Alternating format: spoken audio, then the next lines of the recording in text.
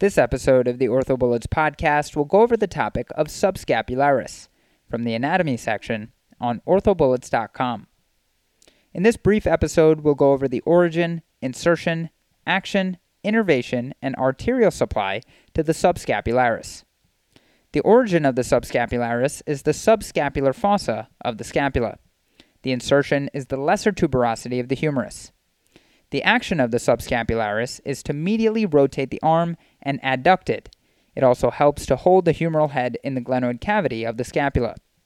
The innervation of the subscapularis is the upper and lower subscapular nerves, with contributions from C5, C6, and C7. The arterial supply to the subscapularis is the subscapular artery. So again, the origin of the subscapularis is the subscapular fossa of the scapula. The insertion is the lesser tuberosity of the humerus. The action of the subscapularis is to medially rotate the arm and adduct it, as well as helping to hold the humeral head in the glenoid cavity of the scapula.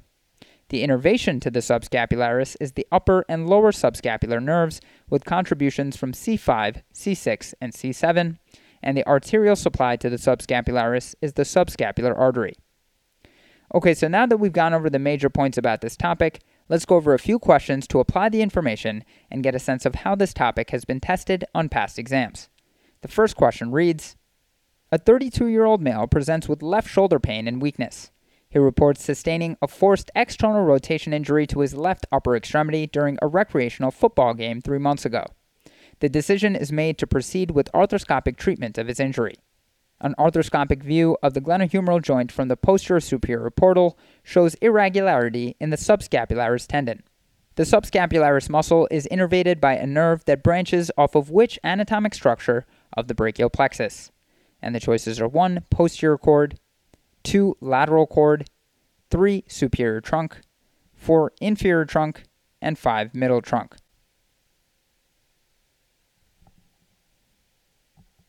The correct answer to this question is 1. Posterior cord. So the patient in the question stem has injured his subscapularis, which is innervated by the upper and lower subscapular nerves, both of which branch off the posterior cord of the brachial plexus. The subscapularis muscle originates at the subscapular fossa of the scapula and inserts at the lesser tuberosity of the humerus. Its primary action is medial/internal rotation and adduction of the shoulder. It also helps hold the humeral head in the glenoid cavity of the scapula. Blood supply is from the subscapular artery. Identifying an injury to the subscapularis is best done by examining internal rotation strength with the belly press test and liftoff test. Grease et al.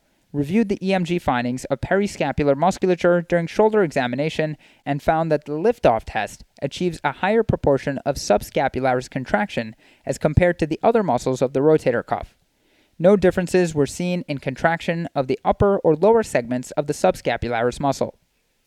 Tokish et al. Investigated the belly press and liftoff tests and found that both activated the upper and lower portions of the subscapularis muscle to a greater extent than all other muscles of the rotator cuff, indicating that both tests are valid and specific for evaluation of the subscapularis muscle.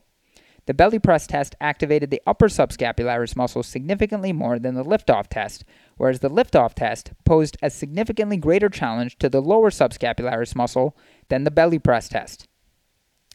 And moving on to the final question, the liftoff test evaluates internal rotation of the shoulder with the hand placed behind the back. During this test, which muscle exhibits the highest percent of maximal contraction? And the choices are 1. Subscapularis, 2. Pectoralis major, 3. Pectoralis minor, 4. Latissimus dorsi, and 5. Supraspinatus.